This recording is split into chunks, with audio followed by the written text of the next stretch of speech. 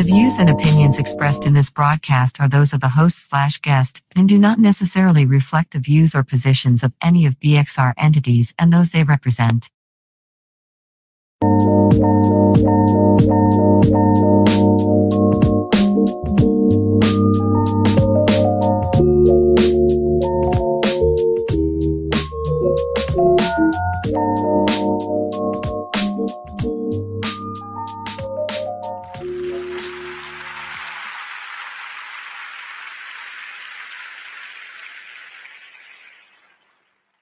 Hey, what's up, and welcome back to the Artist Exchange Radio Show here live only on BeExposedRadio.com. I'm your host, Nate, and we're here on this Friday. I can feel fall fighting through.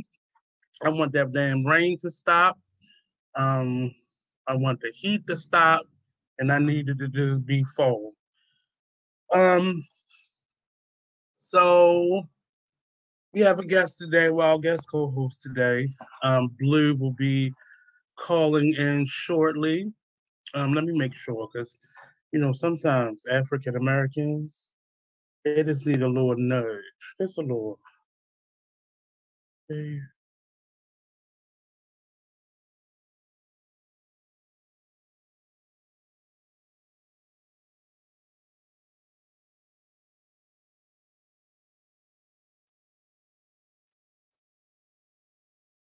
All right, guys and ladies.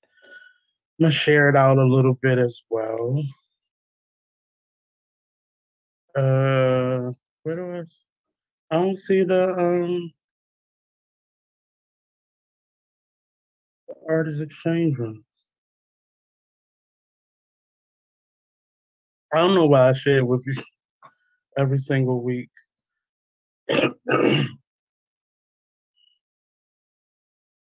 Just sharing the show out, ladies and gents. A couple people. I be wondering why certain people pop up. So I think it's people who either looked at your page or sent you a message or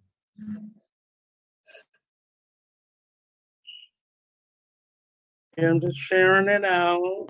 Couple groups, couple individuals.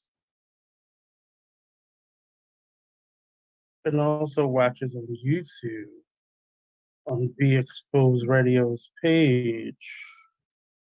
Or is it Be Exposed Media on YouTube?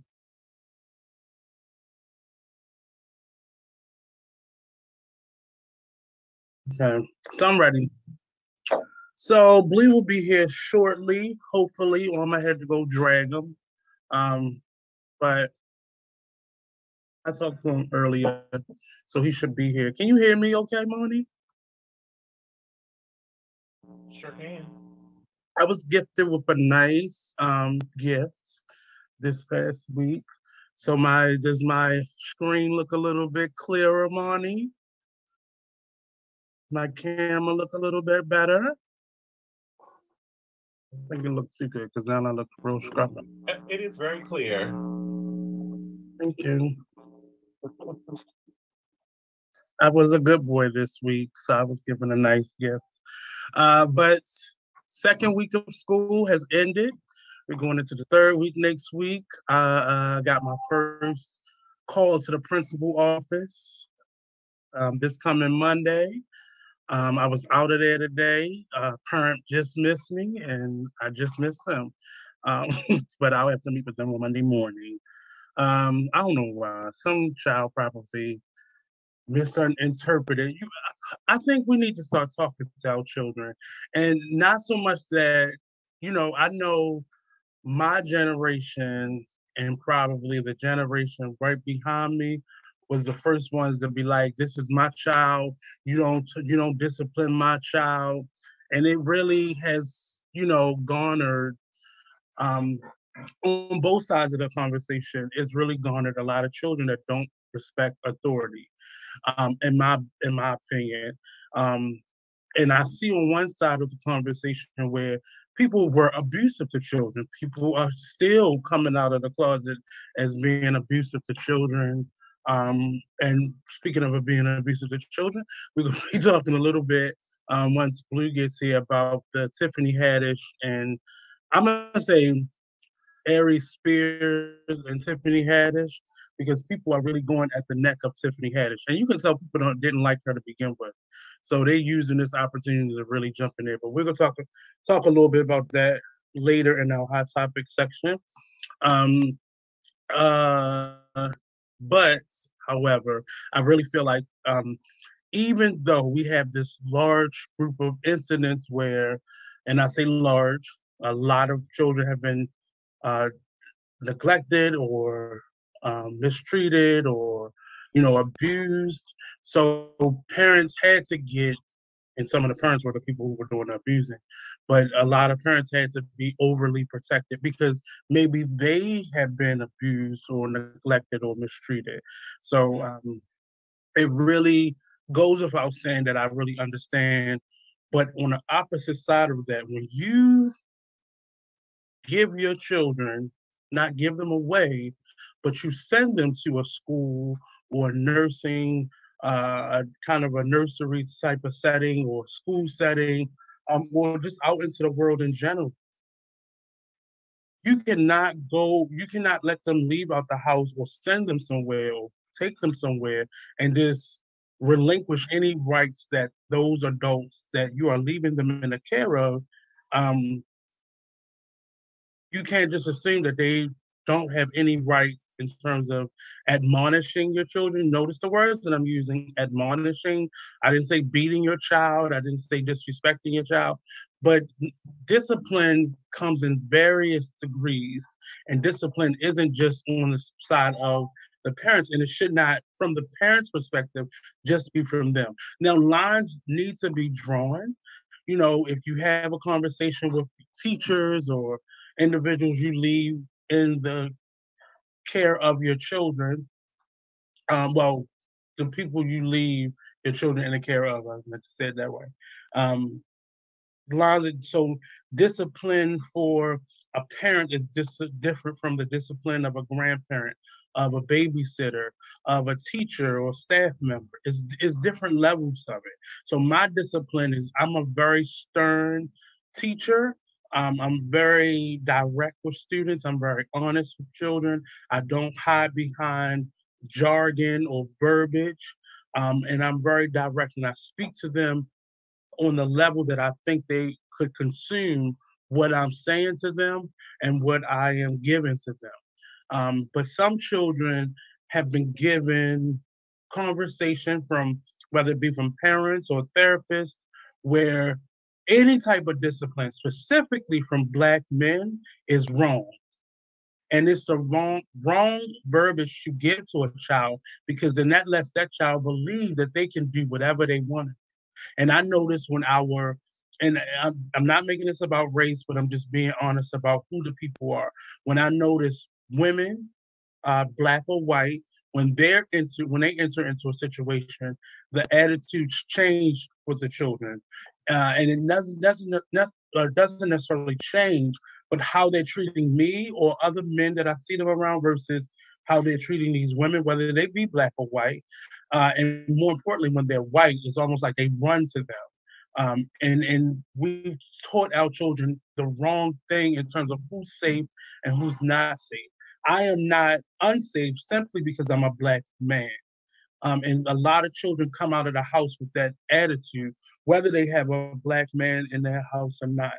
They come out with this attitude towards other. And I'm not saying this as law, but this is my truth. And this is how I am experiencing it and what I'm seeing. Um, and unless you are a certain type of Black man, more so the coach type of Black man, everybody else fits into another category when it comes to Black men in the educational system. And what is really harsh is there are a lot of Black men, and at times I felt like this was me, where men have been pushed into this field because we needed more Black men to be there for these Black and brown children. Um, and a lot of people don't belong in the school system. Just being honest, because they don't Um, it's hard because a lot of children typically like some of those people, a lot of those people, especially when the ones that fall into the coach or the grandmama role, they typically love those types of people in the school system.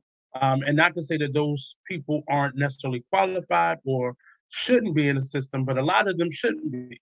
Because the type of rules that they break makes it very difficult for everybody else in the school to maintain a balance and some semblance of management of behavior.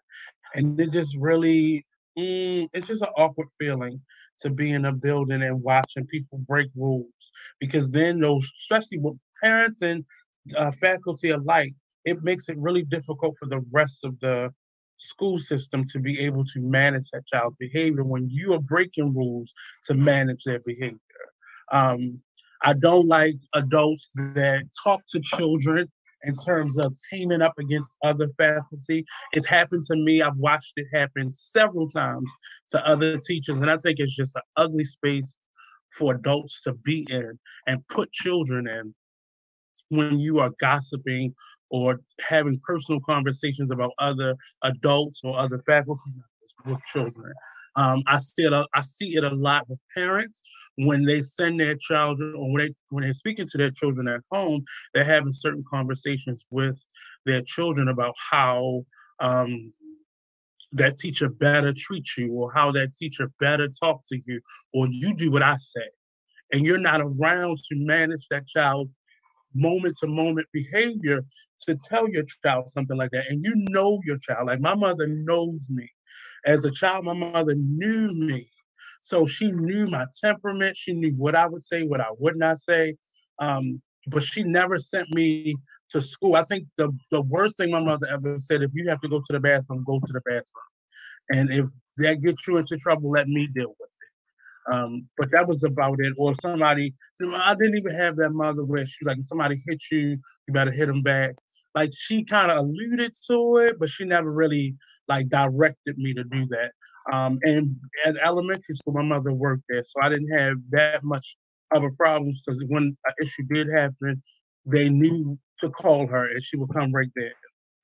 When I got to middle school and high school, that's when it became more of an issue. It wasn't like I think I did get into more more fights in middle school and high school than ever in elementary school. But that was just the nature and the environment of the school. When you go into all boys schools, you're gonna have that as an issue, and you just have to figure out how to navigate the system and the processes that that school has to get the best environment for your child. I think Blue is messaging me and he's saying something. He's about to sign on. Negroes are always about to do something. But I want you all to join in the conversation today. Today's overall topic will be what are your taboos? We'll talk about a lot of taboos within the Black community, amongst friend circles, amongst different relationship levels of taboos. It came, so I'm not going to drop the conversation, I'll pick that up when we get here. But on the end of your children, just have healthier conversations with them and the people that you entrust with their care. Um, about boundaries, about what their level of discipline is, what you want their level of discipline to be, and be honest and know your child. Know your child may run their mouth. I have one student that just constantly asks me why, and she's learned to question adults, which is healthy. But on the other side, when I'm telling you something that is positive that you need to be doing to correct your behavior or to not to be a distraction or disrespectful in class, that is the wrong time for you to then question. It's just we have to teach our children those things. And I think I don't know. I'm gonna say my sister because I think our temperament is more so alike. But I didn't have a mom that would sit us down. I don't, that's why I say I don't know much, towards my sister because that was a girl. I know it happened with my cousin who lived with us on and off growing up, but um, for me, I never had the sit down conversations. A lot of the stuff that I've learned was more so in a moment. Like if like something happened, then I would get that type of information from my mother, or a lot of indirect things. And I just was not a bad child I wasn't active that way. I did have a smart mouth, but that didn't really come in until middle school because I was dealing with a different type of adult at that point. I all throughout elementary school, I had white teachers and non-black teachers, but the school was predominantly black. Going to middle school, it went to the faculty was 99% white or other. And that was a big culture shock for me because they have a different way of discipline, they have a different way of talking. And a lot of my teachers were first year teachers, or especially in middle school, they were first year teachers, or they had been teaching only like less than 5 years. And to be put into an environment with a bunch of young black boys was not the best environment for some of those teachers. And you can tell some of them struggle with, you know, learning to discipline, as I have been in classrooms as well. So it's really just it's a different type of environment. It's a different type of um, conversation when you're dealing with children. But it's something that needs to be said. Don't wait as a parent. Don't wait until something happens. And I typically, and this has just been the principles that I had, and the principle that I have now is a little different. But the principles that I had, especially the last one, shout out to Miss Machado at Arundel Elementary School down in Cherry Hill. She really, I had it happen before where she really made a point of getting me to do it. And as a new teacher, she always suggests that we introduce ourselves in a form of a letter. We have an app. It's called Dojo, and we can do it via Dojo. It's hard when you are a resource teacher because you are sending out letters to the whole body of students and their parents. When you like last year when I had fourth grade, it was a little bit easier because I just had that class.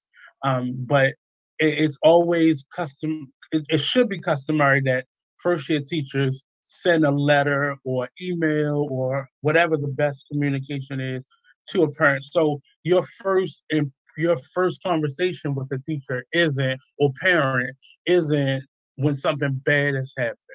And it allows the when something does happen for it to be a better confrontation because we've met and we at least have a rapport. Um, and parents have different schedules, so sometimes parents teacher conferences aren't really accessible to parents. Sometimes you meet the extended family, say the dad, or not calling the dad extended family, but people outside of the parents. You typically meet either one of the parents or an aunt or grandparent or step parent. That's the person that you typically meet at parent teacher conferences when parents can't be there, or you just don't meet anybody. And I've gone a whole school year, never have met any of some of the parents. And sometimes that happens. It's not good always. It's happening more and more because we have a lot of um, non-English speaking parents now in school systems, and the number is actually growing. The ESOL students, and that's not just for Spanish speaking students, that's for non-English speaking people in general. So, um, oh yeah, I'm sorry, I did say it, but I was really talking. Um, but call in. The phone lines are open 443-642-9403. Are you seeing these? I just saw these. I actually saw the Facebook message before I saw that. Um, yeah, so it is definitely trying, and we're losing teachers still. Um, and it's right. It's and the person that's losing out the most is definitely the student. Um, I can't really even say the family, but the student is losing out because often when you're switching teachers, it's hard to maintain a consistent curriculum. So they're doing a lot of makeup, they're doing a lot of catch up work, they're getting pushed through. And now the system that we have, and I don't know how permanent, or well, it's not permanent, But I know right now they're trying to rebound from the pandemic. But from pre-K through 12th grade, there's a lot of passing of students, and it's unfortunate, and it's it's an argument on both sides of it. But at the end of the day, the students are losing, and ultimately, future looking to look to the future is suffering because these are going to be the same students that won't be able to get into certain colleges. He's waiting to be let in, Monty. Um, it's going to be the same students that have difficulty getting into colleges or into certain careers, because college isn't has turned into an option or an alternative, versus a natural progression. So it really is going to be tough on a lot of these students to um, get it, because we have a lot of students, and I don't want to say the majority because the numbers are iffy depending on if you hear from the administration or the news or whatever. But we have a large number of students who are not reading, writing, math across the board. And those are the ones that this year, I think literacy for Baltimore City Public Schools and probably a lot of other school systems, they're focusing specifically on literacy and getting our children on reading levels and writing levels, close to or on their school level, grade level, I mean. But yeah, so do your part. Um, if you have a little bit of time to talk to children, understand what they're going through. I know a number of school systems took surveys at the end of last year, and a lot of those students felt unsafe in their environments. And it's and that, as it pertains to the other faculty and their teachers, it's really a lot of misunderstanding. You cannot send your children to school with these aggressive and non-progressive attitudes towards adults when it is adults that is managing them and maintaining them and protecting them throughout the school day, because you're creating tension before these children even are introduced to whoever their teachers are going to be. And students now have no problem saying, we want a new teacher. We don't want this person. And you can't right now, you can't keep replacing teachers. There is a shortage, specifically in the United States, in every state. Public, private, county, city, urban, charter, is a shortage. And the main argument is the behavior of these students. A lot of adults, teachers don't want to deal with it anymore. It is not, when I say there has been moments where I come home and if I was to test my blood pressure, it would probably be through the roof. Just trying to maintain just a calm, or just peace or just behavior. It is very difficult. And we're hemorrhaging teachers and staff members throughout the school system in the United States at large. And I'm sure it's probably tough in other areas outside of the country as well, but I know specifically here, and a lot of districts won't talk about it, but the numbers are out there. The number of substitutes that are being hired. I'm still on the substitute list. And when I say I get phone calls every single morning, every weekend, every evening, you get phone calls because the principals or the staff are putting in for substitutes the morning of, midday, the evening, and you get the calls as they are being put into the system. And it's around the clock. Even if you decline the call, they're going to call you back, because that's how fast the system is moving. It goes by the substitute's last name. So you get called based on what is available based on your name, your last name. So for calls to keep coming back, that means there are so many openings and not enough staff to fill them, and certainly not enough substitutes. So what does that mean? The quality of the people that they are asking to be substitutes, the bar is being lowered a little bit, and it's very unfortunate. And not that's no disrespect to anybody that's subbing or in charge of finding subs, but it's so many openings. And a lot of, if you talk to a lot of those teachers, they are tired of children who don't have accountability. And the system swaying now more so in the direction solely of the student. And now the adults are guilty until proven innocent. You know, we have to continuously fight for our integrity.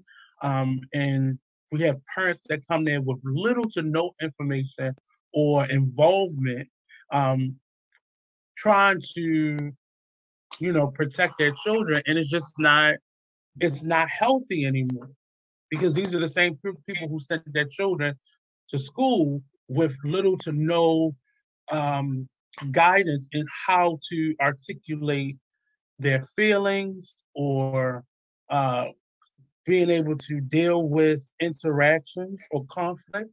You are these are the same people, and then they come angry with attitudes when they're being called to the school, or when the child has gone home and exaggerated or just outright lied. And I don't want to bash students, but it happens, and they get that behavior from somewhere. But Blue is here. Yes, and I hear the treat. Hello, everyone. Some of us has real jobs, but Oh, excuse me. I'm glad to be here, and I hear you talking about school again. Well, it's not as they rush to fix contaminated water. Sometimes they rush to indict a president, but they don't rush to fix the school system. Mm. So when them same politicians are dead and gone, who is going to replace them? Other than their own grandchildren. That's why there's so much nepotism in politics now, because they're not tending to the needs of the general public. The only people that's getting their needs met are the children or families of these politicians. So then you have a family lineage of politicians, because nobody else is smart enough to be in it. So, but yeah, so we have some interesting topics today. Speaking of children, for our hot topic portion, I wanted to bring up the Aries Spears and Tiffany Haddish accusations. A parent allegedly, so how I've heard the story, and if you heard different, definitely fill in. A parent was approached by, I believe, Tiffany Haddish and Aries Spears, I think separately, and asked if their children could be a part of this skit that they was doing. This was years ago. And the parent agreed. Now it's unclear if the parent dropped their children off or stayed with the children. That's the part that's not really being talked about. I believe I heard them say they were dropped off. So wait, before you continue, you said the parent asked for their child to be a part of the skit. No, the way the story is going down, and there's not a lot of information being put out there. There's a lot of speculation information circulating. But from the responses of Aries and Tiffany, the issue was the parent has been trying to solicit funds from them, or kind of blackmail them on one side of it. That's what their teams are putting out there. And the parent has said that the child came home that day crying, upset, because they felt like they were handled inappropriately. Now, I don't know how you wait until now I don't really know about Aries Spears. I'm not a fan of his at all. But Tiffany Haddish is everywhere, that you now bring about a lawsuit. And be perfectly clear, there are no, what is the term called? There are no time limits when you have abused a child. Sexually abused. Statute of limitations. The statute of limitations on sexual or physical abuse of a child. There are no limitations on that. Rape of an adult or anybody, or murder, there are statutes of limitations on all that. Theft, all that. But when you touch a child, whether it be sexually or physically, like aggressively, domestically, you will still face the charges. And that's what Tiffany and Aries is going through right now. The allegations are out, and allegedly the parents are suing. The mother is suing. I think it was two children. The mother is suing Tiffany and Aries Spears for the movie that she claims she asked to see the movie, and allegedly Aries told her that the children were so bad and wasn't, blah blah blah blah, that they could not even use any of the footage. And come to find out, the footage is out there. It's been out there. So this is my issue. Mm-hmm. This is my issue. First of all, as a parent, if I have a child that's about to participate in any play, I'm gonna want to know what the script is going to be about. What is the play? What is the video going to be about? And these were not showbiz kids either, so it wasn't like a routine for them.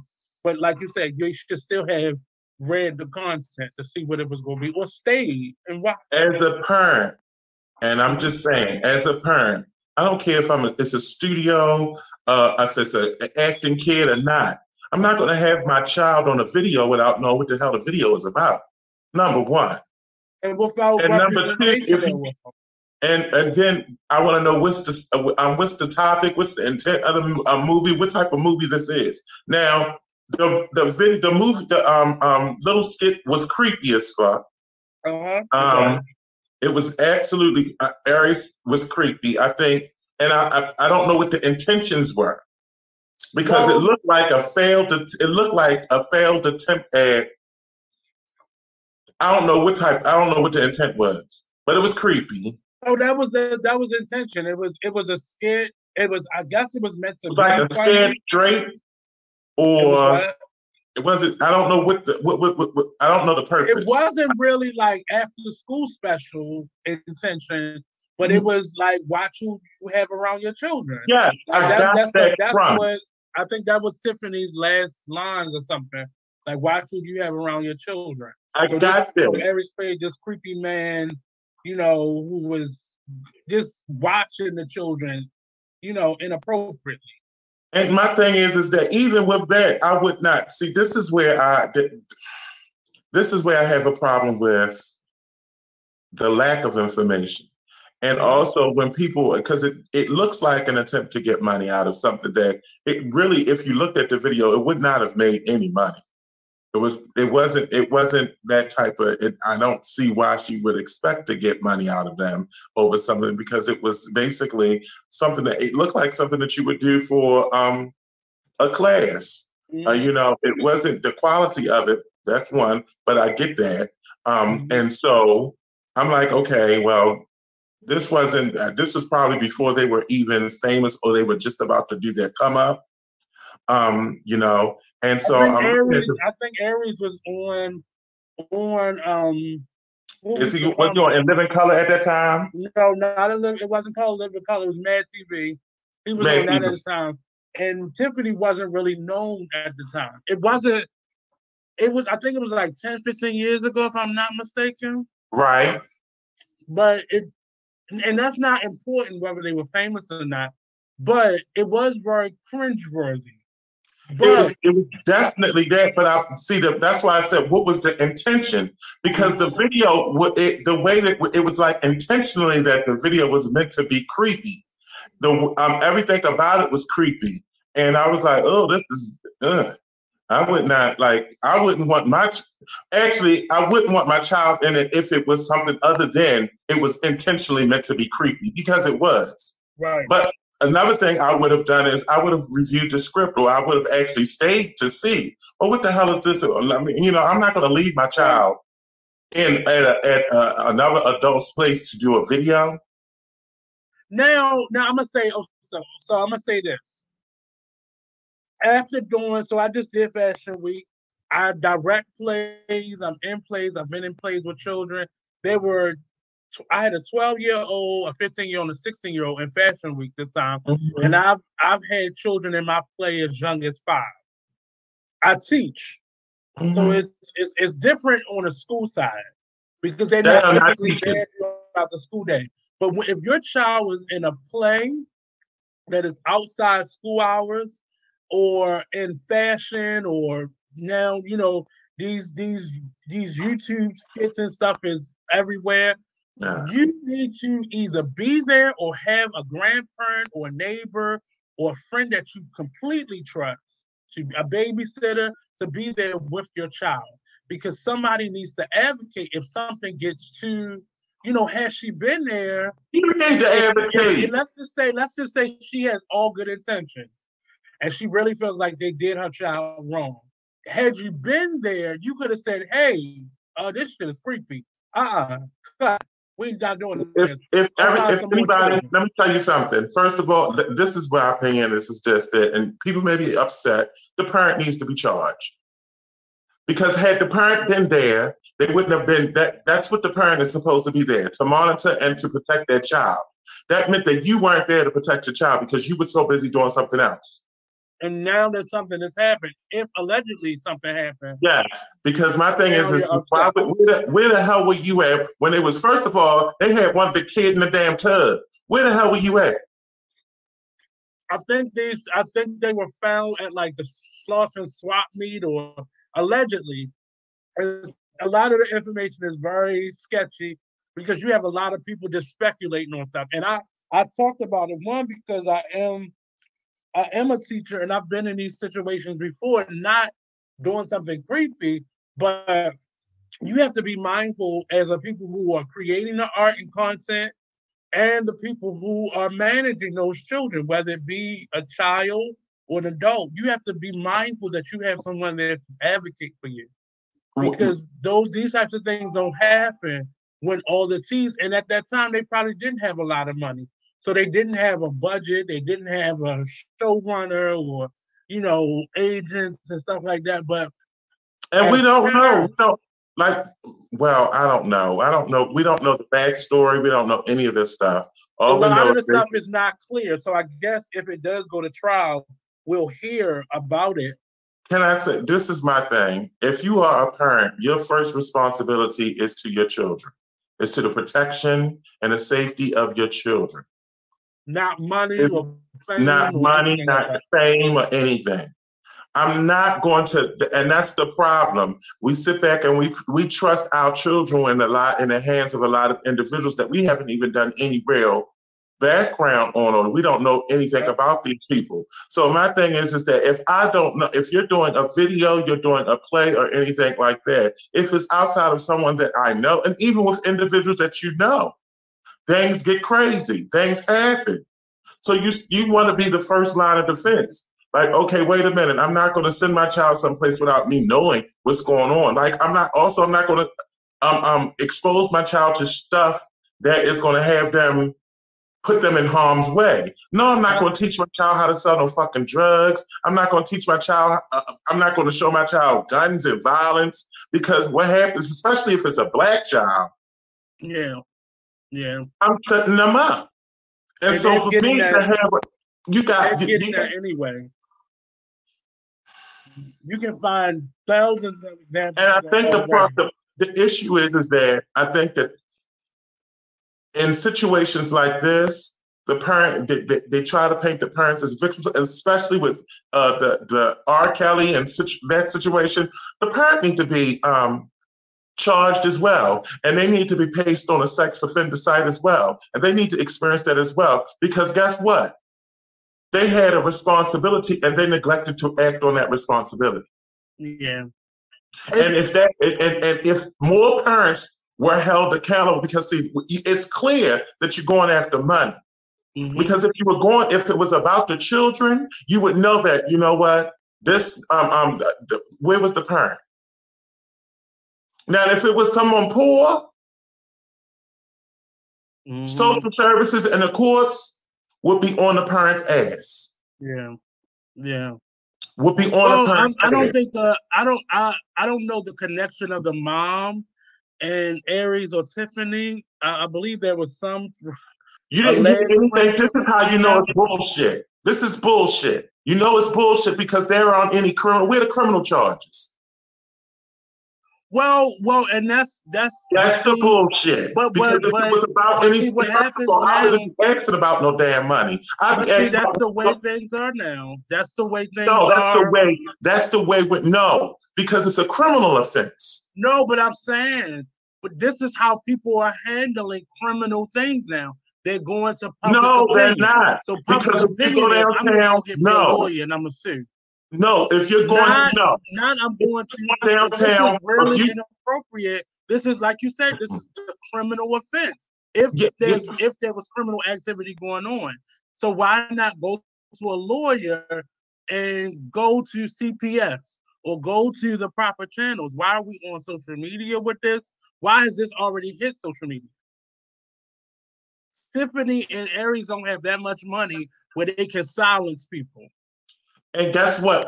Guess what? If the parent was being held accountable, it would be a fucking different story. Yeah. Well, and that's why people are now going to social media first, so they can be the first person to get their story out. So they are now listed as the victim. But my thing is that the first question in any investigation is, where were you and why weren't you there?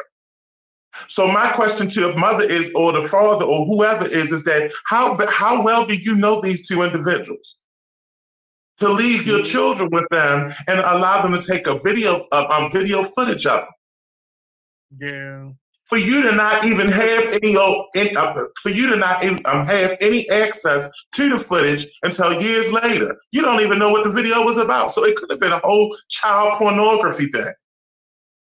Because allegedly the child came home in tears, a young boy.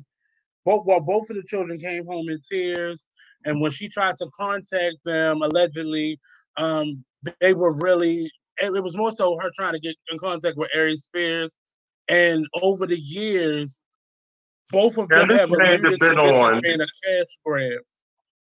Come on now, Nick. This man has been on television, podcasts, got the shit elbowed out of him, and you mean to tell me that you can't find a way of getting in contact with someone who harmed your child? Well, I mean, they were still comics, so they would have been accessible. I mean, even very when they were accessible. on that level, Anybody's accessible. That still live where they were. I don't know who you are. This is the parent needs to be charged.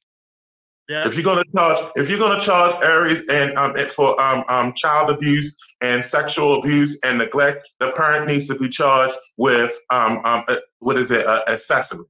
Because that needs to be a standard in these cases too. It is. It's across the board. You can't if I was to take a child out and say I'm going to sell him for sex, I'm an accessory to a crime. And you just basically said that you admitted to dropping your kids off at some random strangers or people that you don't know or you had limited knowledge of and allowed them to be video. And the kid comes to you and they're crying and say something happens. And then how many years later do you say something about it? Well, allegedly, she's been trying to get to them throughout. You don't have to. She don't have to try. Not necessarily about the video, but trying to get money from them. Exactly, because you don't have to try. Because had you filed a criminal lawsuit or you filed a suit, the people who who are responsible for the investigation would have did all of the locating that you needed. Even if it was, I would say do that. And even if it was swept under the rug or they didn't find anything, you would have had something to say 10, 15 years later. Look, I tried to do that. And I've been trying to all this time and nobody. So I had to go to social media. When I hear that narrative, then I'm like, okay, social media that's what it's for now. But when you initiate it, and I'm not saying this is the first time they ever brought it up, but when you go right to social media, and it was very telling after, Aries said those things about Lizzo, then this came out. Like it just really, it's weird to me. Social media is very weird to me. And I don't understand it. I don't get it. I don't subscribe to the notion that before you go. Well, my thing is that you go to a lawyer and social media. And the fact is that we come into, everybody that this is what I have an issue with is that there is no accountability when people weaponize the legal system or social media, or weaponize portions of the legal system. Because again, what happens is that that's like individuals that make false accusations about being robbed or when parents are angry with one another and they get their children to make false accusations against, the other parent. I think that when situations like that happen, I think that there need to be criminal charges brought against the parents. And I think that those should be substantial. Because what happens is that you're creating an issue with the legal system. The legal system is supposed to be there and it's supposed to be fair. But when people can come in and they can make up things and you can go after because you have a personal if it resonates with you somewhere personally, then you just automatically assume that okay, this person is the victim and this person isn't. Because in this situation, first of all, the children are the if this was a case, the children are the victims, and the people that were responsible was the parent, and the individuals that committed the offense. Yeah, that takes me and back. That's not what's being seen. The whole R. Kelly situation, it had me upset because my thing is that how the hell do you have a child, an adolescent? I don't give a who the fuck it is, whether they're grown in their ass or not. Mm-hmm. How do you have someone with your child and you don't know anything about them?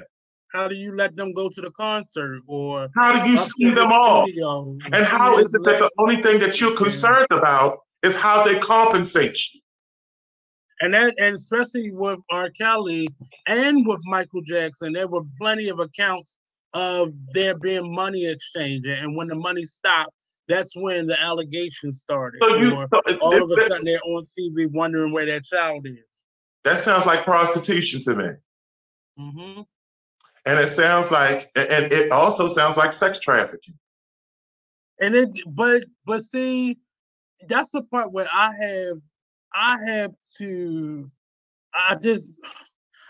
it makes me think of a story. I was watching a Yonla a couple of weeks ago, and one of the back episodes came up where the mother had accused the father of possibly sexually abusing. Baby, when I saw that episode, I felt for the father. So how do you even the father? So Yonla was trying to get them to a space where they could communicate, or at least he could forgive so he could move on. And I couldn't even see a space of how do you begin to forgive somebody who could have ended that's life ending. She did. Yeah, you but it never amounted to charges. She did. The issue with that is that regardless of whether their charges had happened, the damage has already been done psychologically and emotionally. That meant that ever since that moment of the accusation, and this is the problem with it, is because after the accusations go away, the person still has to live with it. Yeah. And also, you have to live with whether you are charged with it or not. You have to live with other people creating their own narrative. So even if you're found and you're exonerated of all charges, you still have people that say, well, I think that motherfucker did it. The children, despite how they felt, because they were so young, I remember, because they were so young, they didn't understand what the mom was saying. They just went along with it. No, because they loved the dad still, they were torn. And I remember one of the girls saying, I just don't know what to believe. But the fact is that, can you imagine him? And this is where my empathy comes in. Can you imagine him? Mm-hmm. Here it is. He has these children who he know, and they know I've never done anything wrong to you. Mm-hmm. And you will sit back and you will create this whole lie. Yeah. And you will support the lie. And then you have the nerve to say, I want to have a relationship with you. I've talked about before, like I always talk about my two uncles who I watched be accused of rape before. I ain't gonna be able to do it. But I rarely speak about my own personal experience and why I'm so adamant about get the fuck off of social media and go to court. Because people do that. I remember a family member, my mother was taking care of my little cousin. And my aunt had given, unbeknownst to my mother, given rights to the child to some other person, some friend of hers or whatever. And instead of the person going to court and saying, hey, she gave us parental and we want to fight the family for the child, she went on a smear campaign. Like she went to the nursery, the Head Start that my sister, my little cousin went to, and said that I molested the little girl. Now, mind you, I'm only 4 years older than these two little girls. But at that time, that could have been something as a child that went on my record forever. It went to court and they believed it or trumped up some, examples or evidence or whatever. And when I hear these cases, that's where my mind goes to. Because at the time I was even too young to understand it. But as an adult, me and that cousin, we still to this day don't talk because she, in her mind, has been raised to believe I did something wrong to her. And but the funny thing about that, and what I will say is, one, thank you for sharing that, and also two, that I commend you for your confidence and where you are with it, because some people will still have some reservations about even disclosing that information, because it's very traumatic. And the reason why it's traumatic is because the fact that you're able, this is how we know how traumatic it is. The fact that you're able to recall that incident, and you are like, 60 years of age right now? And so you're able to recall it. And still younger than you. You're still able to recall it. That's indicative of how traumatic it was. And that's the reason why it's important that you really do an investigation and you hold the parents, you hold adults accountable for stuff that they sit back and they're willing to go after, which is fine. You can go after the perpetrators, but a part of it is you're responsible. You're responsible for the safety of your children. You're responsible. And in these situations, I really feel that people have gotten used to weaponizing the legal system so that they can distort truths or create it, because they know, and especially in situations where it's, parents against one another, a father against a mother, and they no longer together. They get into this thing where they're able to, create these allegations against one another, and no one says, well, wait a minute. After the investigation, if we find that this is false information, we're going to charge you. But making false allegations to an officer is illegal, but they're never held up to that. But the fact that, I think it would carry more weight if someone says, well, you know what, we're going to charge you, and they follow through with the charges.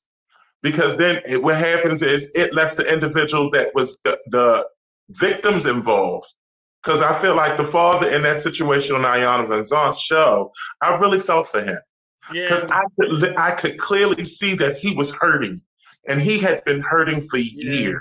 And when the lie detector came back, you could feel his heart drop, because he was, in his mind, he would have had to live with that lie for the rest of his life. Well, no, I think what happened was that it was that she admitted that she falsified that information. Mm-hmm. Yeah. She basically disclosed, like, no, I made this up. He knew she was lying, but we knew that. But behind it was, I think, what crushed him. Like, you would really tell my children something like this just because we aren't together, or you're mad at me. Yeah, it was horrible. And the odd thing is that that's not the first time I've heard of situations like that. Oh, no. I've had many situations where Men have lied on women, women have lied on guys and said things that is horrible. And you know, they've suffered the consequences of a lie. Lied on, you know, I've seen it where the step parents were lied on, or you know, and honestly, I think that when justice fails and when justice fails, like when you go to the legal system and you come out and it just it serves you no purpose, when it fails you to that extent, I can honestly see and understand why people break and do some of the things that they do. And if anybody that's ever had conversations to me about R. Kelly or Cosby or anybody of this sort, now Tiffany and Aries, and I'm not even a fan of Aries, I'm just being point blank. But I'm not. To lie about something like that. Funny. And I mean, that's about personal preferences, you know what I'm saying? But at the end of the day, you know, it's his craft. There are fans of his, you know. But I mean, I was never like, you know, gung ho. But I'm not too gung ho about any comedians of this era.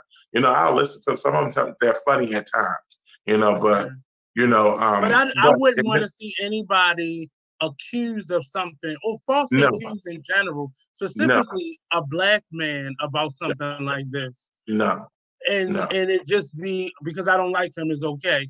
Because a lot of people are claiming their guilt based off of whether they like the person or not. And karma is a bitch. It is a bitch. And he did just put that out there. But it just feels like it's already. You know, I didn't really like her to begin with. So I could see her doing something creepy like this. Also, I think that, you know, people have to understand that opinions are like assholes. Everyone has one. You don't have to accept everybody's opinion. It's just I don't know what it is about this issue, and I'm not saying I'm overlooking Tiffany Haddish, but this issue with any black man, it is, and me just disclosing that, and my other experience with it, it makes me terribly uncomfortable because you are put into situations where you could be literally just minding your business and somebody says something. And because you are a black person or a black man, more likely, it's going to be believed. Like, Nate is a little quiet. So maybe he was, you know, touching that person. And that makes me, like to this day, what she thinks about me often pops in my mind. If she's ever in my presence or, you know, I see one of her sisters, like it's like a thorn in my side. Like, did she tell somebody else or did somebody else tell some? Like, part of me wanting to be famous. I remember being young and wanting it. A part of me not pursuing as much when I was younger was for that reason. Like, what if I do something and that comes out? I'm not going to put myself through that. And it's you know what? And honestly, that's the purpose. That's the importance of why we do have counseling, because that impacts your social development. Because because what I'm hearing is that it's impacted your ability to trust. And because when I was younger, yes. As I've grown into an adult, I've been able to forgive myself for being hard on myself. And I did forgive the parties concerned, but at the same time, I had to let it go because it really followed me into my early 20s. And I was very untrusting of women for that reason, because it was women who pursued this. It was women. And I remember that day when she said it, because the accusation had been made and we knew nothing about it until I became a teenager. And I remember being on the phone with that lady who had custody of my cousin at the time and her making mention of it. And I remember, like, did she just say that? And my aunt and my mother were on the phone and they both said, Nate, we know you didn't do it. You fine. But in my mind, even then, I knew the weight of being a black man because I had already watched two of my uncles be accused of rape. So in my mind, I already had that from a very young age. I understood that. So for somebody to say, Nate, you good? Yeah, you know I'm good. So I know you would testify on my behalf. But what about the other people who don't know me that they've shared this with? I used to be terrified of getting in trouble because what if that was attached to a record somewhere? Like I used to did not. That's why I never been in trouble before because I didn't want that to be something that came out or. But people don't realize just saying stuff like that, even even accusing somebody of being creepy, like that makes me mad because you're attaching real life trauma to you don't want somebody looking at you. Like, and they blow it so like it's a bunch of memes and skits now about that. Like, at this one skit where it's like you'll be randomly looking somewhere and somebody will come over like, yeah, you see that pretty girl over there? Yeah, she wants you to stop being creepy. Like, I'm across the room, bitch, turn your back so you don't see me looking at you. Even if I'm being creepy, it just makes me mad that people really believe these things and use these terms. That's why I speak so much about children and giving them the right vocabulary when dealing with stuff, because you give them words that they have no capacity at that part of their life to understand. And then as adults, we're now using that same verbiage to explain things that just simply make us uncomfortable. You And also looking at people me tend to, across the room is it's not creepy. I just don't want you looking at me, but I can't control what you look at. well, no, I think that, and I think that we live in a society where people are navigating off of their own traumas. And that's the Yeah. important why we have to have we have to, especially in the Black community, we really have to have real mental health services, and we have to have real conversation That shit dialogue need to be on every corner. about childhood experiences and things of that nature. The environment that we grow up in is traumatic. Going outside and hearing gunshots every night and police sirens every day and helicopters flying about and motherfuckers running past you and you're afraid that they're gonna bust you upside your head and steal your shit. That is very traumatic. And then we grow up in our communities where unfortunately not everyone can be trusted. There are individuals out there that mean you harm. They want to do something to you. They will do something to you. So that's a reality. And that's probably because they But weren't protected. my primary concern is that when people, they take, they weaponize the justice system and as a means of getting revenge. So I'm going to make up a story about you just because I'm mad at you. Even like situations where women have taken men down to downtown and filed child support on them because I wanted you to be the father. Well, no, that's not the father. Well, I didn't know. Well, it was your responsibility to find the fuck out. So, so I had a situation where, that's happened. And a guy has spent years taking care of a child only to find out that this is not my child.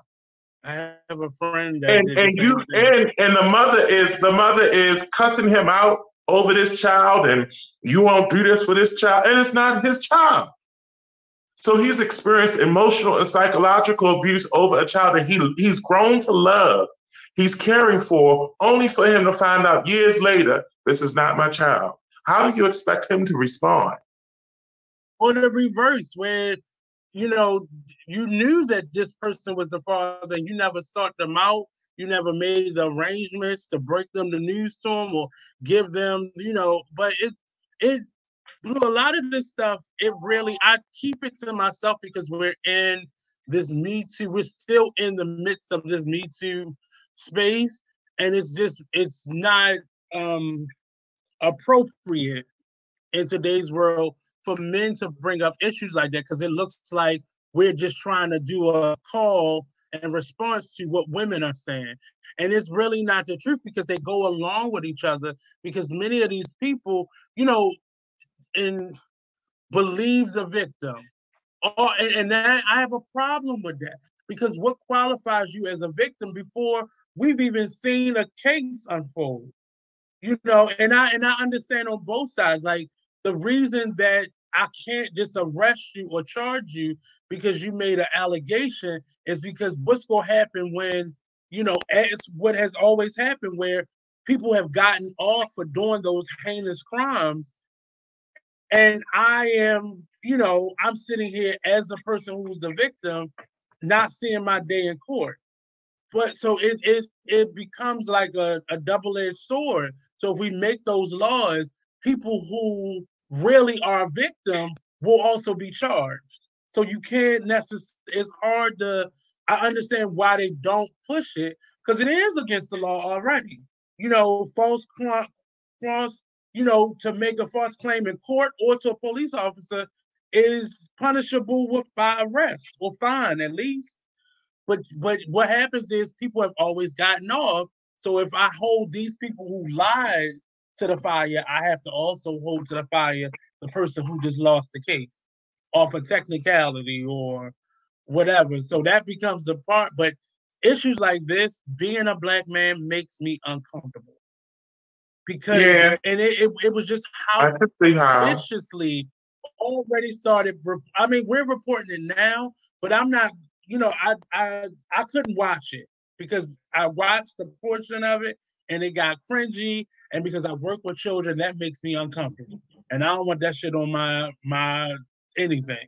So I'm not even downloading it or what. I'm not doing it. The way they have it is an edited version, but you could get the gist. It's not like that there's nudity or anything. It's just the way the acting is.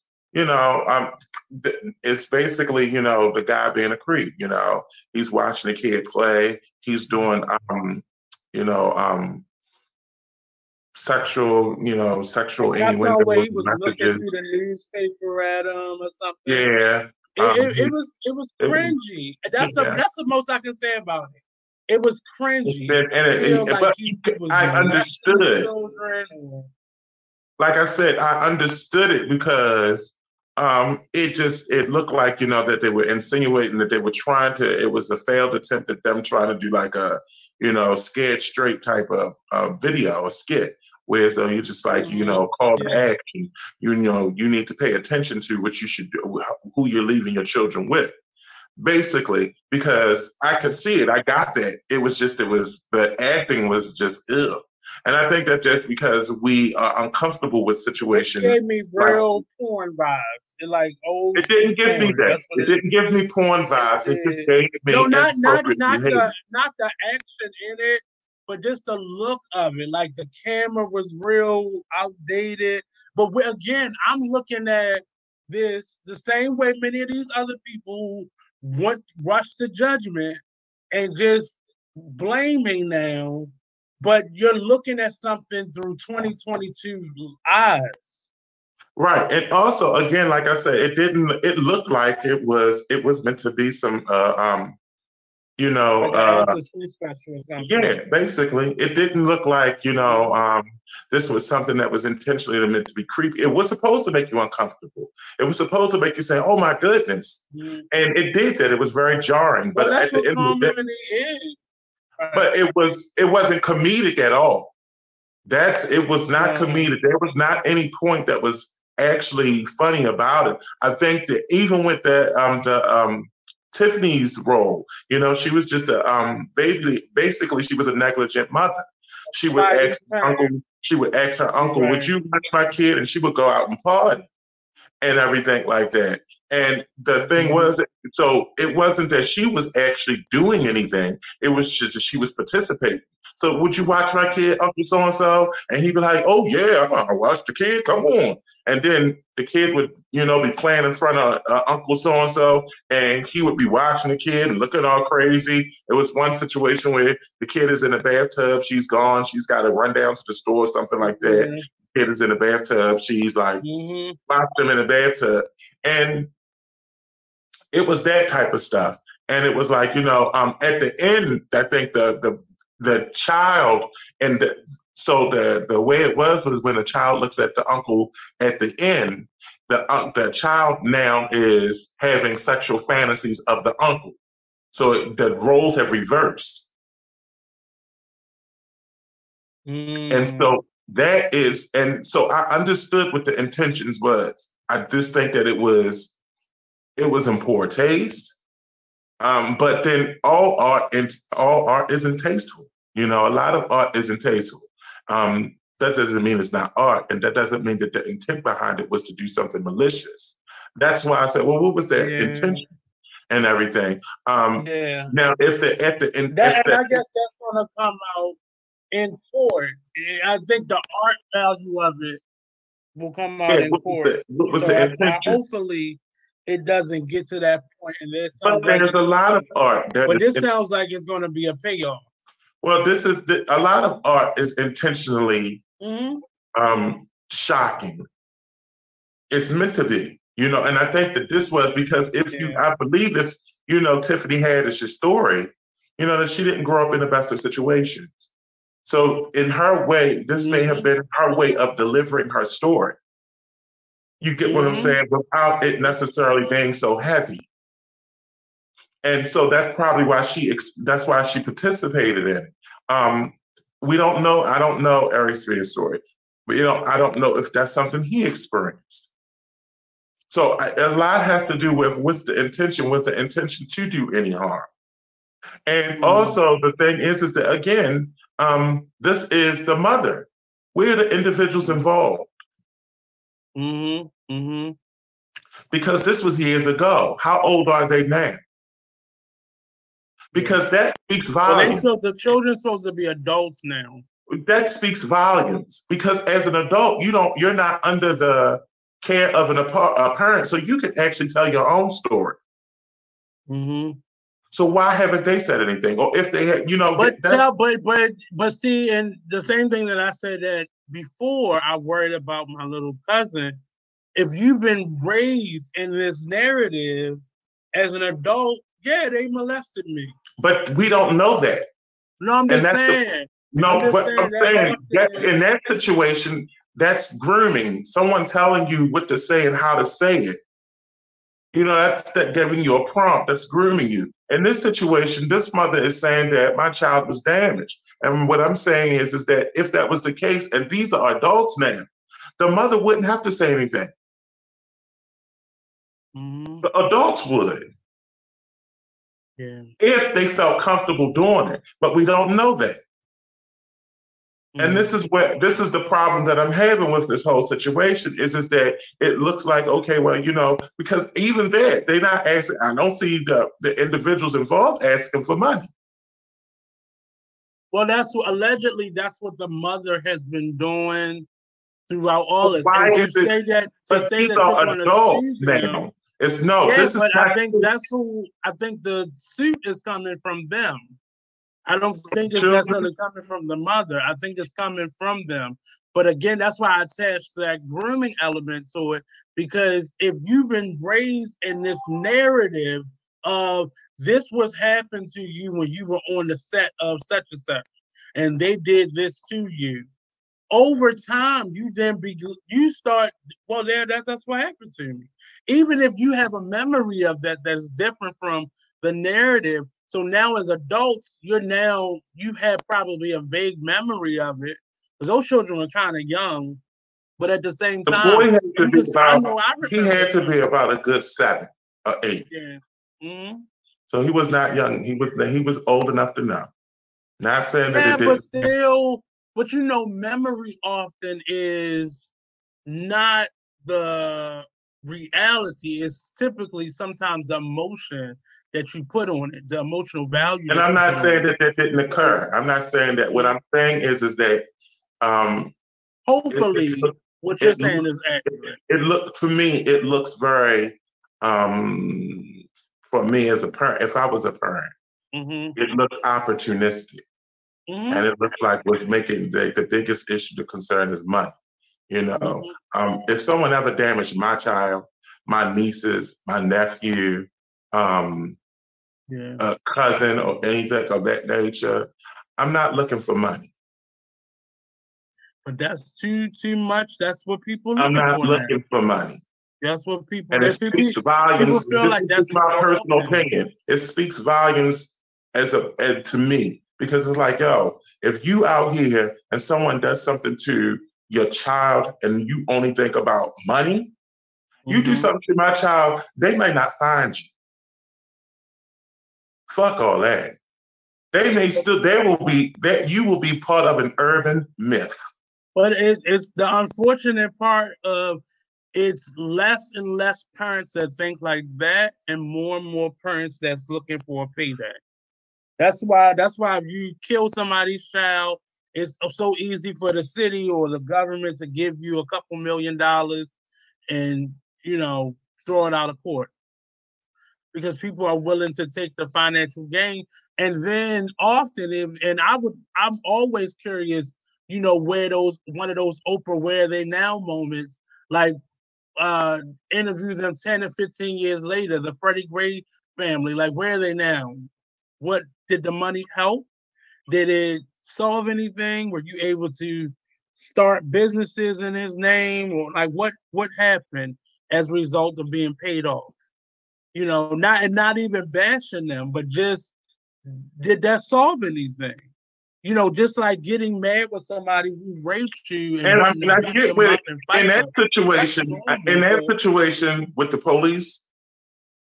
I understand it because you're not going to do, you know, they're not going to be found guilty. Well, we have to hit them someplace else. So hit them in the pocket, and the city has to pay. So when the city has to pay millions and millions and millions of dollars, eventually they say, you know what, we're tired of bleeding money over shit that we can do something about. So I absolutely understand that. Whether they do something beneficial with the money, doesn't matter.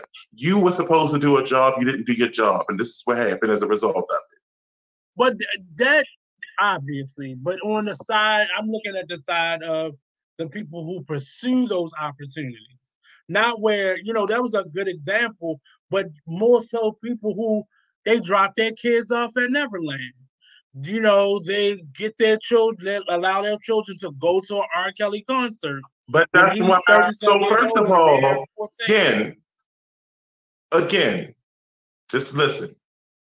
On the cover of R. Kelly's music, what does it say? Parental advisory. Explicit content. Mm-hmm. Why would I allow my child to go to a concert where if I was to purchase it, you can't even purchase it unless it's an adult, unless you're an adult? Yeah. Make it make sense. It doesn't. So this is why I have a problem with that. Because if you can't even purchase this damn music as an adolescent, why would I feel comfortable with letting my child go to a concert when I know it's going to be nothing but grown, horny adults there? Like the parental advisory that he has circulating on this damn screen. That's like me sending my child to an Uncle Luke's concert. I'm sitting there, you got Yo-Yo with a hose head and I wanna rock right now and all that stuff jumping off and asses clapping and titties humping and jumping all over the place, and you mean to tell me that I'm okay with sitting my child there? Yeah. And I don't. First of all, a horny. This is just, let's be real. An adolescent who's developing, who's horny, who's moving off of their hormones. You think I'm going to send my teenage child to an R. Kelly concert? It's not even about R. Kelly. It's about what do you expect to see there. Yeah. That's like me going to a Megan Thee Stallion, saying my kid is okay with going. I'm gonna send my teen to a Megan Thee Stallion concert or a Cardi B concert, and it's not. I love both of them. But do you think I'm gonna send my 13-year-old to a damn Megan Thee Stallion concert? She better sit her ass the hell down.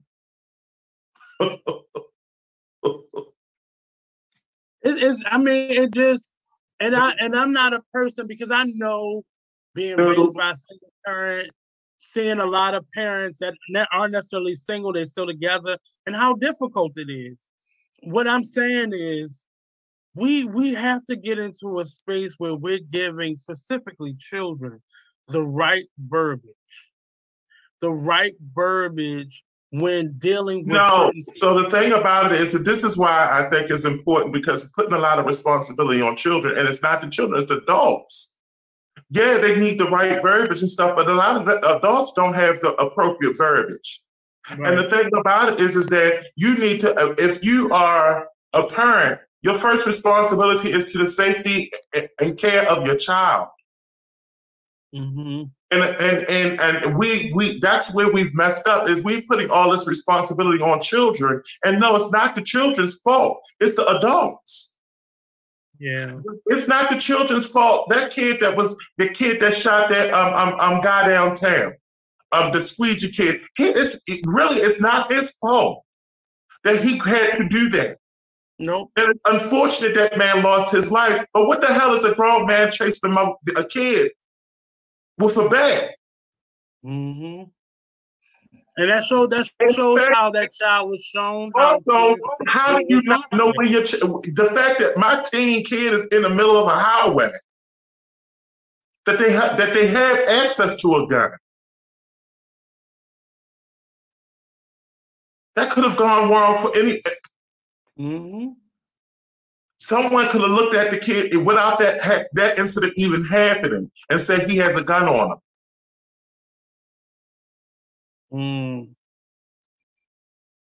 But I want to get a little bit more information on the story. Yes. And then we can bring it back on next Friday. Please do. Because I don't want to put I don't want to just make speculations, because that's what I'm complaining against. But one, social media is not court.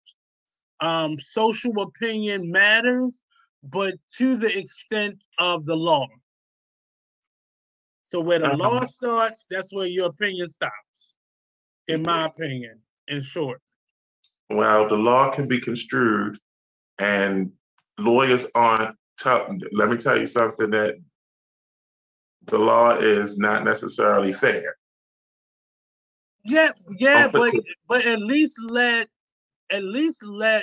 No, let them do their job. If they were thorough and good at doing their job, but no, I don't trust them either, because I've seen them do investigations and shoddy ass work, and that's the problem. Because that's us. We have to speak to that. We have powers in our community to make all that change. So we have to at least speak up and make things better on that side, because I don't trust the world governed by Facebook comment opinions. I don't, no more than I trust, the state's attorneys. But at the same time, they at least have to do their job. And we have the power to make them do their job the right way. We just choose to turn a blind eye until it's our family member or until it's our situation on the line.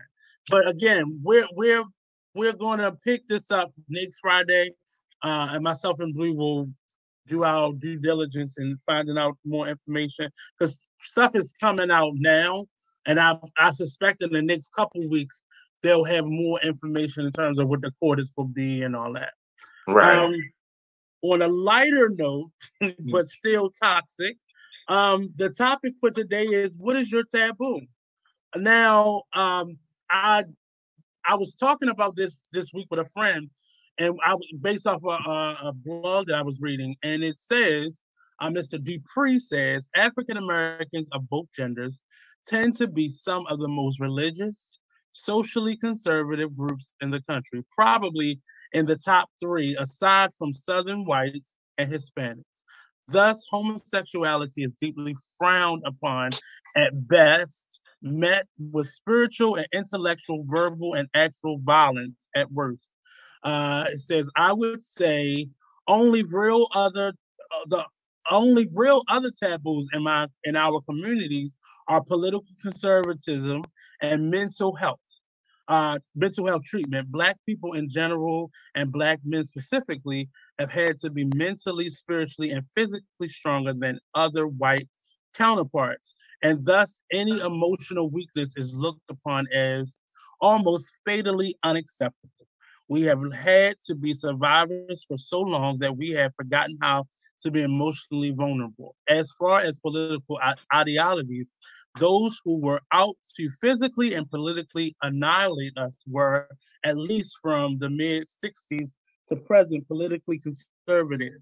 you don't see a lot of "I'm with her" or Bernie 2020 stickers or alt-right or Klan rallies if those two are even distinguishable. So basically this blog entry was about how when taboos do come up within our culture of being African American, Black, whatever the diaspora term is of the term is now, um, we often choose very religious and conservative viewpoints, despite us doing the same thing that we're judging someone else for, or uh, just not being religious people in every other aspect of our life, except for these issues. He used homosexuality as an example, but there are plenty of other taboos. So my question to both Monty and to Blue, what are some taboos that you think are prevalent in our communities culturally? I think you named the ones that I would think. I mean, I think that I think in our community, any form of intimacy between men that requires emotion Mm-hmm. is a taboo. You Other know, than just putting it in and sticking it. no, I mean just between men. You know, No, just that's it. Outside of actually just them putting it in sexually inserting, that's where the line is that's drawn. extreme. You know, and even in the gay community, men aren't men. That there is, and this is just me in my experiences. A lot of men find it appalling to kiss. They'll actually engage in sexual acts. So they'll suck on your penis. They'll suck on, slurp on. They'll stick in, but they will not kiss you. That's just amongst gay men. Like gay Black men do not kiss. And that was the biggest issue because I've always felt like that to me is the most intimate thing that you could do. And if I'm in a relationship with a male, then I want to kiss. I will kiss a female. So why can't I kiss a man? And that's a big issue. Like men, I don't kiss, I don't do that. And well, women. I've been hearing watching there's a podcast for everything now, but I've been hearing a lot of women say the same thing about men.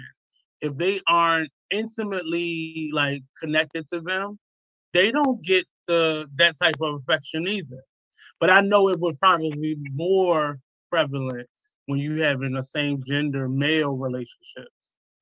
so I think that, and I've always had an issue with that. I've always had an issue with individuals not knowing the difference between, just physical intimacy and emotional intimacy and spiritual well, intimacy. but understand the problem with that is, especially when it comes to men, and I don't want to say problem, but what happens is if I'm not, men are able to, in many cases, separate uh, sex and emotions. They're able to separate that, unlike any other, well, I'll say any other gender, but the opposite gender or other genders. Because men are able to do that, I'm not into you. So this is just sex. We're not. I don't know. I don't think so. I wouldn't think that. I think that the interpretation of why they move the way that they move is because they're separating the two. And in reality, I believe that it's not that they're separating the two. It's that they're defensive of the emotions. And I think that what it appears is that I'm not emotional. In reality, But that's their way of doing it, though. That's their way of doing it. They feel like they are separating themselves from the emotional connection. And as long as I don't kiss you or we don't cuddle or do anything intimate beyond sex, which they don't understand is intimate, I'm safe. But if I let you kiss me, then I'm gonna start feeling stuff, and then people go no, or like that's how I normally see it, because I've felt that way myself before. Like I'm not a big affectionate person, like hugging and kissing. I don't do a lot. But see, I think I think we put a whole lot of stock on the physical, like just the penetration, and not understanding that you can experience a deeper connection if you didn't do the Well, you physical, did but you what did. you do. For you to, in my mind, for you to go through with that, you already had an attraction to the person. You felt something for that person. Because I don't think you would lay down necessarily with somebody who you don't feel anything for. But we've tricked ourselves mostly into believing that the intimacy is the kissing and the hugging and the I love you. We tricked ourselves to thinking those things are reserved for that. Well, What no, we I don't think doing that. I ain't no think that intimacy in this. I think no, I don't think that we've tricked out. That's not. I don't believe that. I believe that it is intimate to do those things. I just feel like that when you're doing that, there's a notion that makes you, it makes you vulnerable. And to me, if you've gone to the point where you are submitting yourself to someone and you're allowing them to physically have sex with you, then to me, you've already committed your body to it. And I wouldn't Yeah, commit my but body. we typically don't see it that way. That's what it actually is. That's why I said even before we even are intimate, I have there's something about you that I like. Yeah, but before, and this is just me, before I give you my body, I want to give, there has to be an emotional connection there. I'm not just going to throw myself onto a bed because, I'm horny and that's it. Yeah, but you are, but understand, Now, you this have is a just me. freedom And this about is me. yourself. And I think people No, what are I'm saying is different. you have a freedom about yourself that allows that.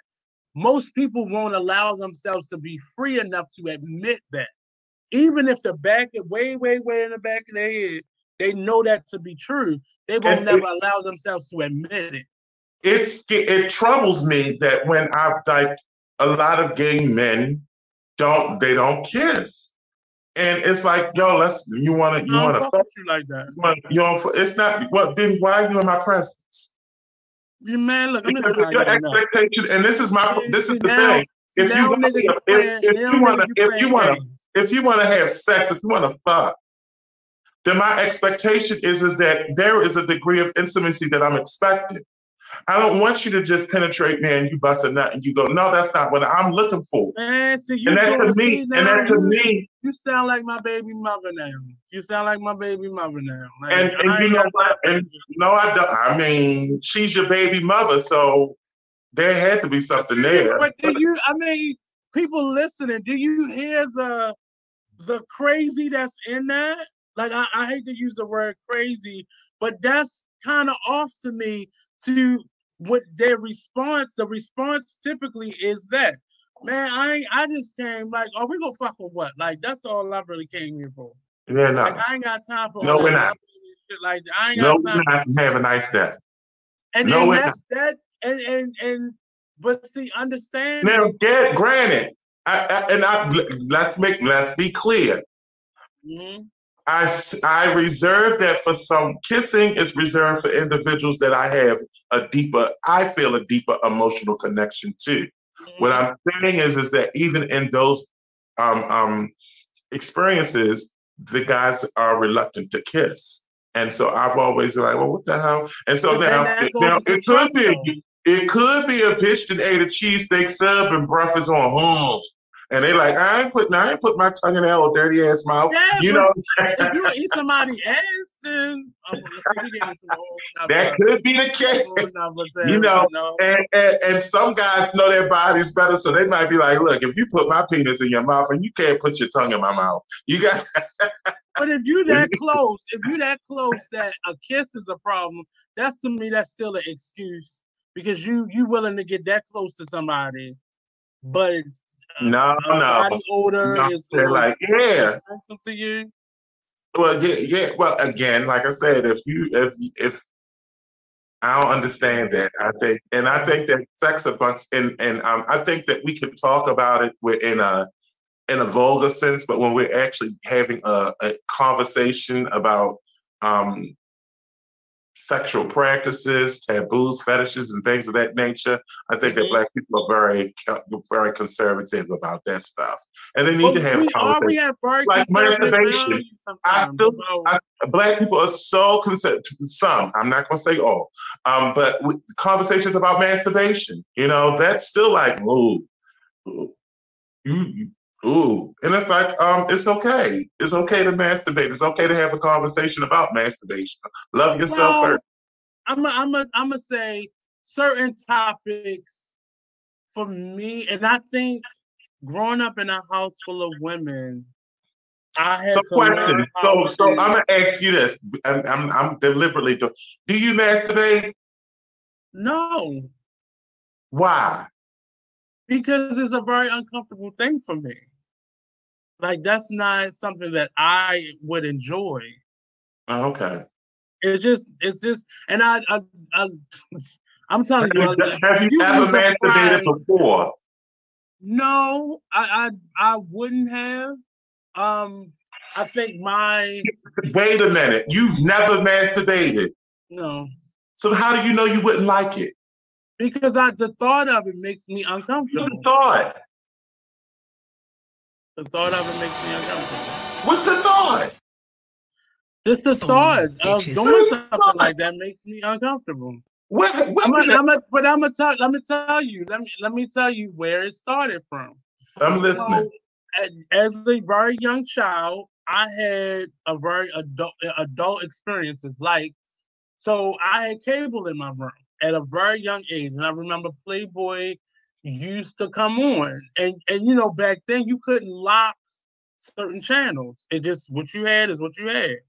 And we had cable in all of our bedrooms, in the living room, in the kitchen. So I was able to watch Playboy, what was it, HBO Real Sex, and I remember. And you didn't masturbate? Because that wasn't, I don't think that's for not everybody, that's a urge that happens initially. So the way this happened was, I went to sleep watching Playboy. My mother must have came in, because when I woke up the next morning, the TV was off. So my mother often would come in my room and turn my TV off because I would go to sleep. And that was back when I'm dating myself. Like, remember the fuzz would come on when nothing else was on? Mm-hmm. Like, so she would come in and turn the TV off. So the next day, the whole next day, so even if the next day did not happen, I may have developed that sense that most boys do, where they start masturbating because they can see stuff like that. Well, my mother made that very uncomfortable to me, because she made me sit in the living room where my mother and my grandmother were in the kitchen, and they could see right into the living room, and my great grandmother and I were in the living room, and she made me put Playboy on the channel. That's why to this day it's very uncomfortable for me to even watch porn. Because then so you was traumatized, is what you were. Very much so. Right? When I say it made me so uncomfortable, because I was literally sitting in the room with my great grandmother, who was laughing. My grandmother was laughing. My mother was laughing. And they made me turn on Playboy. Oh, you go watch Playboy? You go watch it in front of everybody. And It was all women. And mentally, that's why my sex drive is very different from people who I come in contact with, because I didn't have those experiences. I know what it is. And that's the problem. And let me tell you, the first person that my idol was Dr. Ruth. Now here it is. As a child, I looked up to her because she was able to have conversations about sex that no one was having conversations about. And I remember watching that. She used to come on HBO. But now with me, and all of I've experienced sexual traumas and things of that nature, but I never had that dictate how I developed. You know what I mean? Like, and even with the individual that was involved, I believe that they themselves were victims. And so my narrative is completely different, because I was able to. Now, I will definitely say, as a child, your emotional development is the last thing that actually develops. You'll develop physically, you'll develop intellectually, but emotional development is the last thing that truly develops. It takes longer. So for me, I understood why there was a struggle growing up emotionally because I was immature. I had to develop in that regard. But I still believe that a lot of adults don't have any emotional intelligence. But when it comes to developing and having a healthy sexual life, you have to have a conversation about sexual practices that it may make you feel uncomfortable because you thought about it, but you don't know how to articulate it and everything. I remember my mother beating the hell out of me because I thought I knew what masturbation was, and I didn't. But the crazy thing is, when I was an adult, I was able to have a conversation with her, and she was like, you know what? It was just an uncomfortable conversation for me to have, and that was my response. But did that stop me from masturbating? Hell no. And the funny thing is, but I think that's like talking about sex in that way is something that should happen. It should happen more often because it's, to me, what it provides young people, provides even adults with some education. I find it very crazy. I think it's crazy that there are people who are in relationships with one another and they're not pleasing one another. Well, that's because people are in relationships for different reasons. No, but I'm saying you could be in there for financial reasons. But if you're not being pleased while you're there, you could be there for financial reasons. You could be there for financial reasons. I'm gonna tell you, the way you have grown into yourself is not the majority. It's not the mindset of the majority. And many people have learned how, and now we're seeing men are learning how to survive and learning how to be with somebody that they don't necessarily want to be with because of survival. You see marriages the craziness to me, because it's cheaper to keep her. To me, it's like this. Something toxic than to go off on your own. And I think it's like, I compare it to walking around with a size 12 foot and a size 7 shoe. And there's a lot of people that do that. And no, I need to have. But again, you have people who, like, I think I've always been a few years younger emotionally than I am maturity-wise or just physical age, because I didn't jump off the porch until I was 18. And even then, like, I baby stepped off of the porch, figuratively speaking. But your mindset is not of the majority from my experience. And even people who I have come across that have your direct type of mindset, it still took them, they grow into it. That's why you have people 60 and 70 years old leaving their wife and kids out of the blue, because that's why we was just talking about what did I call her? Hershey Republican last week. Out of the blue, I think that was I'm gonna keep my eye on. He is the only. I do believe he was truthful in his experience, because it's just something about outgrowing your shell. And at some point, like you said, that size 7, it's not even just painful no more. I don't even feel my foot anymore. If you've wearing wore a shoe that's too small for you for a day, you realize, bitch, I don't even feel my foot no more. No, you don't even walk. Because if don't even walk. I still believe, and so those things, I believe. But there are people who are functionally living in pain, whether it's mentally, physically, or spiritually. They're in pain, and people have learned how to deal with it. Absolutely. And I think that's the ultimate taboo in the Black community. We've learned how to do with the bare minimum. Also, it's taboo. I think it's a taboo in the Black community to admit that we are emotionally hurt.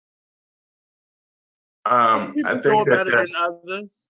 I think that we are conditioned to put on a brave face when we are afraid. We're conditioned to put on a brave face and just brush stuff under the rug when things make us uncomfortable. Or yeah. we've been And wrong. so I think that is something that needs that we could do better with, especially with young men.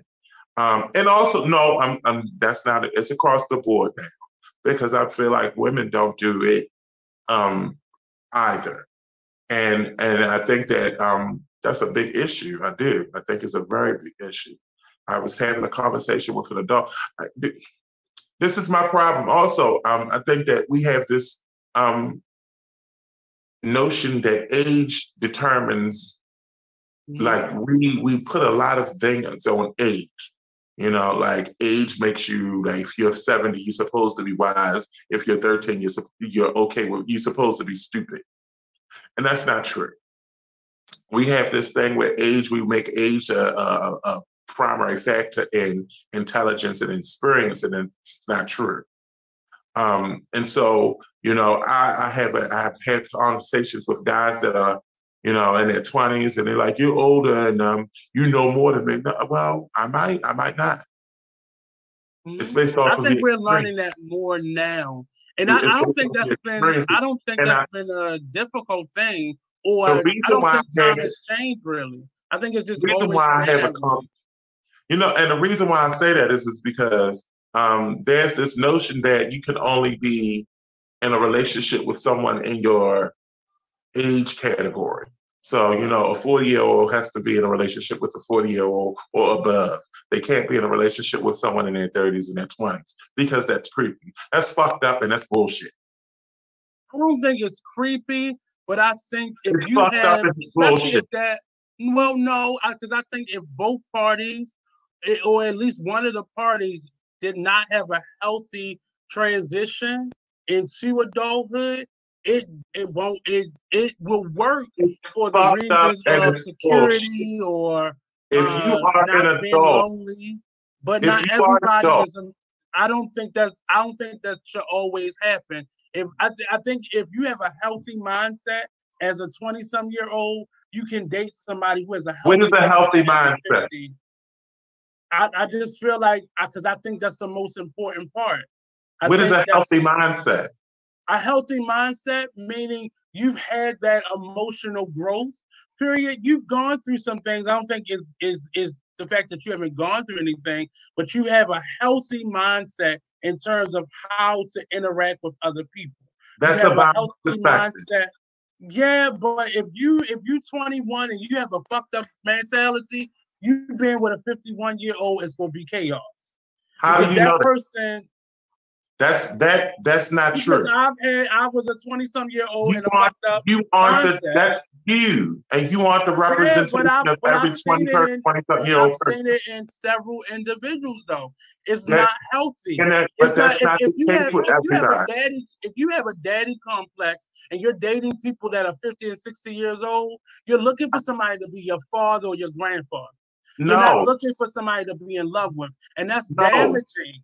I'm gonna tell you something. That's not the truth, because when I used to date older guys, and the reason why I dated older guys. Look at you now. Look at you now. In your golf shirt. Now you've become a fucking old. And that's okay. And you're burgundy. Exactly. And guess what? And I'm able to articulate my feelings and emotions effectively and efficiently. But again, that's not everybody, though. I didn't say that it does not work. No, what you're saying is for the most part. No, you can't base every situation off of your traumas. You can't use that as a measurement for somebody else's stuff. I can say it with authority because of what I've experienced. But that's your experience. That's your experience. I'm not looking for. So you're telling me that because I was dating someone 20 years older than me, that I was looking for a father? But if you line up 10 couples that are 50 to 20 and older, younger, I would bet my life that many of them are there for financial gain and not for love. The ones that are there for love are there for the wrong type of love because they're replacing the person that they did not have growing up with the person that they're now in a romantic relationship. So you're technically fucking their fathers or mothers. I think that your perspective comes from a very traumatic and skewed ideology. No, because that was never. And I think this is why I say that. My reasons, though. How is it that you? First of all, me dating an older person, I'm not looking at them as my father because I've never looked at my father in that sense. Yes, because you had father to some degree. But I'm not looking at you. When I'm dating an older man, I'm not looking at them thinking, "Oh, just you're like my father." Not. The same thing you just said to me. You're but not. You can't say that. That's how everybody is. That's how you are. That's not how everybody is. No, and that's not. If I'm dating someone older, I never said everybody. You're saying everybody. No, you said that. If you were saying that if anybody does that, these are the reasons why. No, I did. That's not what I said. I said in most cases that does happen. I said if you ask any of them, they may end up in love, and that's because their emotional maturity and their growth process has caught up with each other. But many times, because there's so many issues in between both of them, there's a reason that an older man is even looking at a young man in some cases. So what's the reason why a young man looking at an older guy? Please tell me. What was my reason for looking at an older guy? There's something missing. What was my reason? I'm asking you, what was my reason? This is not my personal experience. This is not my personal experience. What I am saying is there are situations where I've seen in other people's relationships where that older guy mentally is not on his age range. So him being with somebody younger, to him it was like, well, I can hang with that. And that's some situations. That's some. That's what I kept saying. That's what I kept saying. I didn't say all. I kept saying some. It's this. I said some. That's not that you can't use that. You can't use. You can't use that. You can't generalize and say this is all situations. You didn't hear me generalize. So there are also situations where a younger person is emotionally immature and they don't want to deal with someone that's emotionally immature. Or they're looking for somebody to pay their way. That's not always the case. They're looking to let me tell you, you can't say that. Because even when I was out there when I was in the streets, I didn't have to have anybody pay my way. I was intelligent enough to know how to be resilient and resourceful for myself. Mm-hmm. So what I'm saying is that that's not always the case either. I was with older guys because that was a general statement from me. I know that everybody says that, but in many cases, you'll find that'll be what the impetus is that they're not talking about in the relationship or the underlying friction in a relationship. Because somebody is with you. I'm not saying all people, but there are a lot of people who are in these relationships for those reasons. And not for there are, but there are those are the ones that we hear about. Because the ones that are healthy, you don't hear conversations about them. But the fact that there are healthy conversations. I've seen just as many healthy, older, younger relationships as I've seen not healthy. I've seen those aren't the ones that are talked about. And those aren't that narrative that you're giving isn't the one that they have. No, it's not. People are so easy. No, that's not the narrative. No, that's not what I said though. You are generalizing my statement. I didn't generalize it. I said some people, and the relationships that I have seen and the ones that I've been in, they've been both 50-50. Me personally, I've never gotten with someone that was older for security because I've had a job since I was 14. So I never needed anybody to take care of me. But I think mentally, an older person, I was more comfortable with them because I grew up with older people. So it was just more comfortable for me to. You weren't looking for a daddy? No, because I never looked at them that way because I was taking care of myself, emotionally and physically. I've always taken care in every relationship, even relationships where I've had my bills paid. They weren't manipulating you? No, because I always had my own. I always had my own. Why you didn't? Why never relied category? You said what? Why did you date in your age category? What was the issue? Because I never grew up with people my age. That was outside of school, and I had a couple friends. I'm about to say, for the most part, everybody was always much older than me. Even my friends today, so like you're much older than me. Socialize with people younger than you.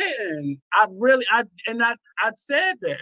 I did not hang around people my age. The people in my house were much older. I grew up with a great grandparent. My grandmother was already in her 70s by the time I got here. So my thing is that so if your mother or your father or your aunt or your uncles came to you and was like, why you dating that old ass man or woman or whoever, you wouldn't have had a problem with that? I would not have had a problem with it, but the person that I was when I was younger, I would have listened to what they said. But I never had anybody check me in that way. So nobody, because my uncles and aunts are in my age range. Right. So they were doing probably making the same mistakes that I was making at the time. I stand by what I say. You can't base things off of age. It's not so much age to me. I look at experience.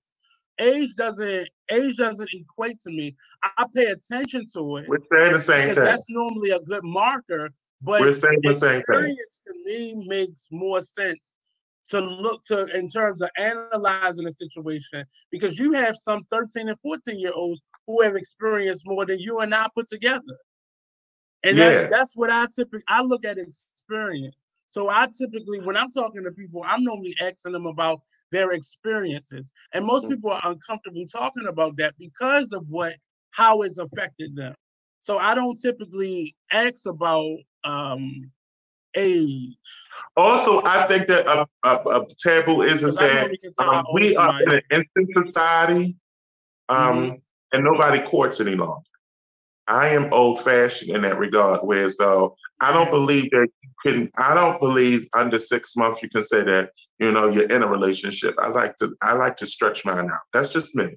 Well, I think these apps, and I don't want to just say the internet, but I think a lot of these apps have sped up that process of getting to know people, because people think they can know who you are based off of what you write in a profile or what your name is or how you respond to them. And I think that that's so superficial, because I've seen, and based off of past conversations, that I detest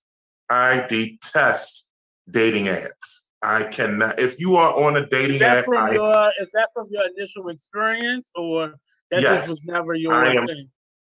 Yes, and I was there. I was there on a dating. I experienced a dating app. Basically, because of my mom, actually, in the city paper, at the back of the paper, when the Baltimore City paper, they would have ads, and they would have the dating ads. And oh man, Mom, what do you want? It's a rap. No, we were just about to get into a good conversation. Well, this has been the Artist Exchange at Be Exposed Radio. I'm host Blue Waters, and I'm joined by my co-host Nate Kauser, and we'll join you. Niggas will come in and just try to take over. Take over. We will see you. You will be joined by me and my co-host Nate Kauser next week. You can do it, but when you get that cease and desist, because that Artist Exchange belongs to me, then you'll know. We'll see you next week. Have a wonderful weekend. And until next week. To be on time. What you say? I keep on telling you that I'm coming from work, you goon. What the hell? Don't about them junkies. See, I hope they got that on tape.